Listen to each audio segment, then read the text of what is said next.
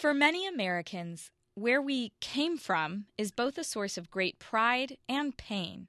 My own family fled the city of Lahore in 1949 with just the clothes on their backs, leaving behind the land that my great-great-grandfather helped build. During the Partition of India, the border moved 10 miles past Lahore, making it a part of the new Muslim nation of Pakistan. With my Hindu family, I've been to that border, but never past it. And I grew up believing his legacy and his good works had been destroyed. Then someone sent me a link to a tweet they thought I should see.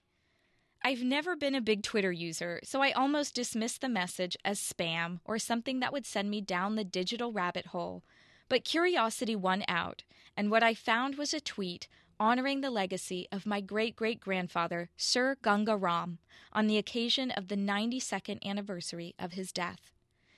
It told how he read by lamplight in the streets as a boy because his family couldn't afford to send him to school, how he became one of India's greatest early engineers and a celebrated philanthropist, how he helped build the city of Lahore, now with a population of more than 11 million.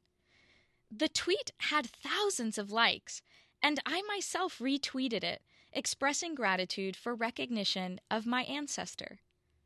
What followed were pictures of a hospital he'd built, now named for him, schools and irrigation systems that had brought prosperity to an entire region, and doctors who'd attended the medical school he initially funded. There were nearly 150 comments, 250 retweets, and 1,700 likes from people mostly halfway around the world in Pakistan.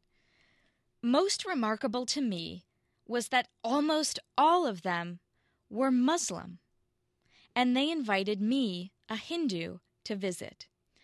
So when I hear that people who look like me should go back to our countries of family origin, it reminds me that up until now, this American always felt like I couldn't. Now, perhaps I can, at least to visit, and to bring back to this country a renewed dedication to building, leading, and doing, inspired by a man from whom I am descended.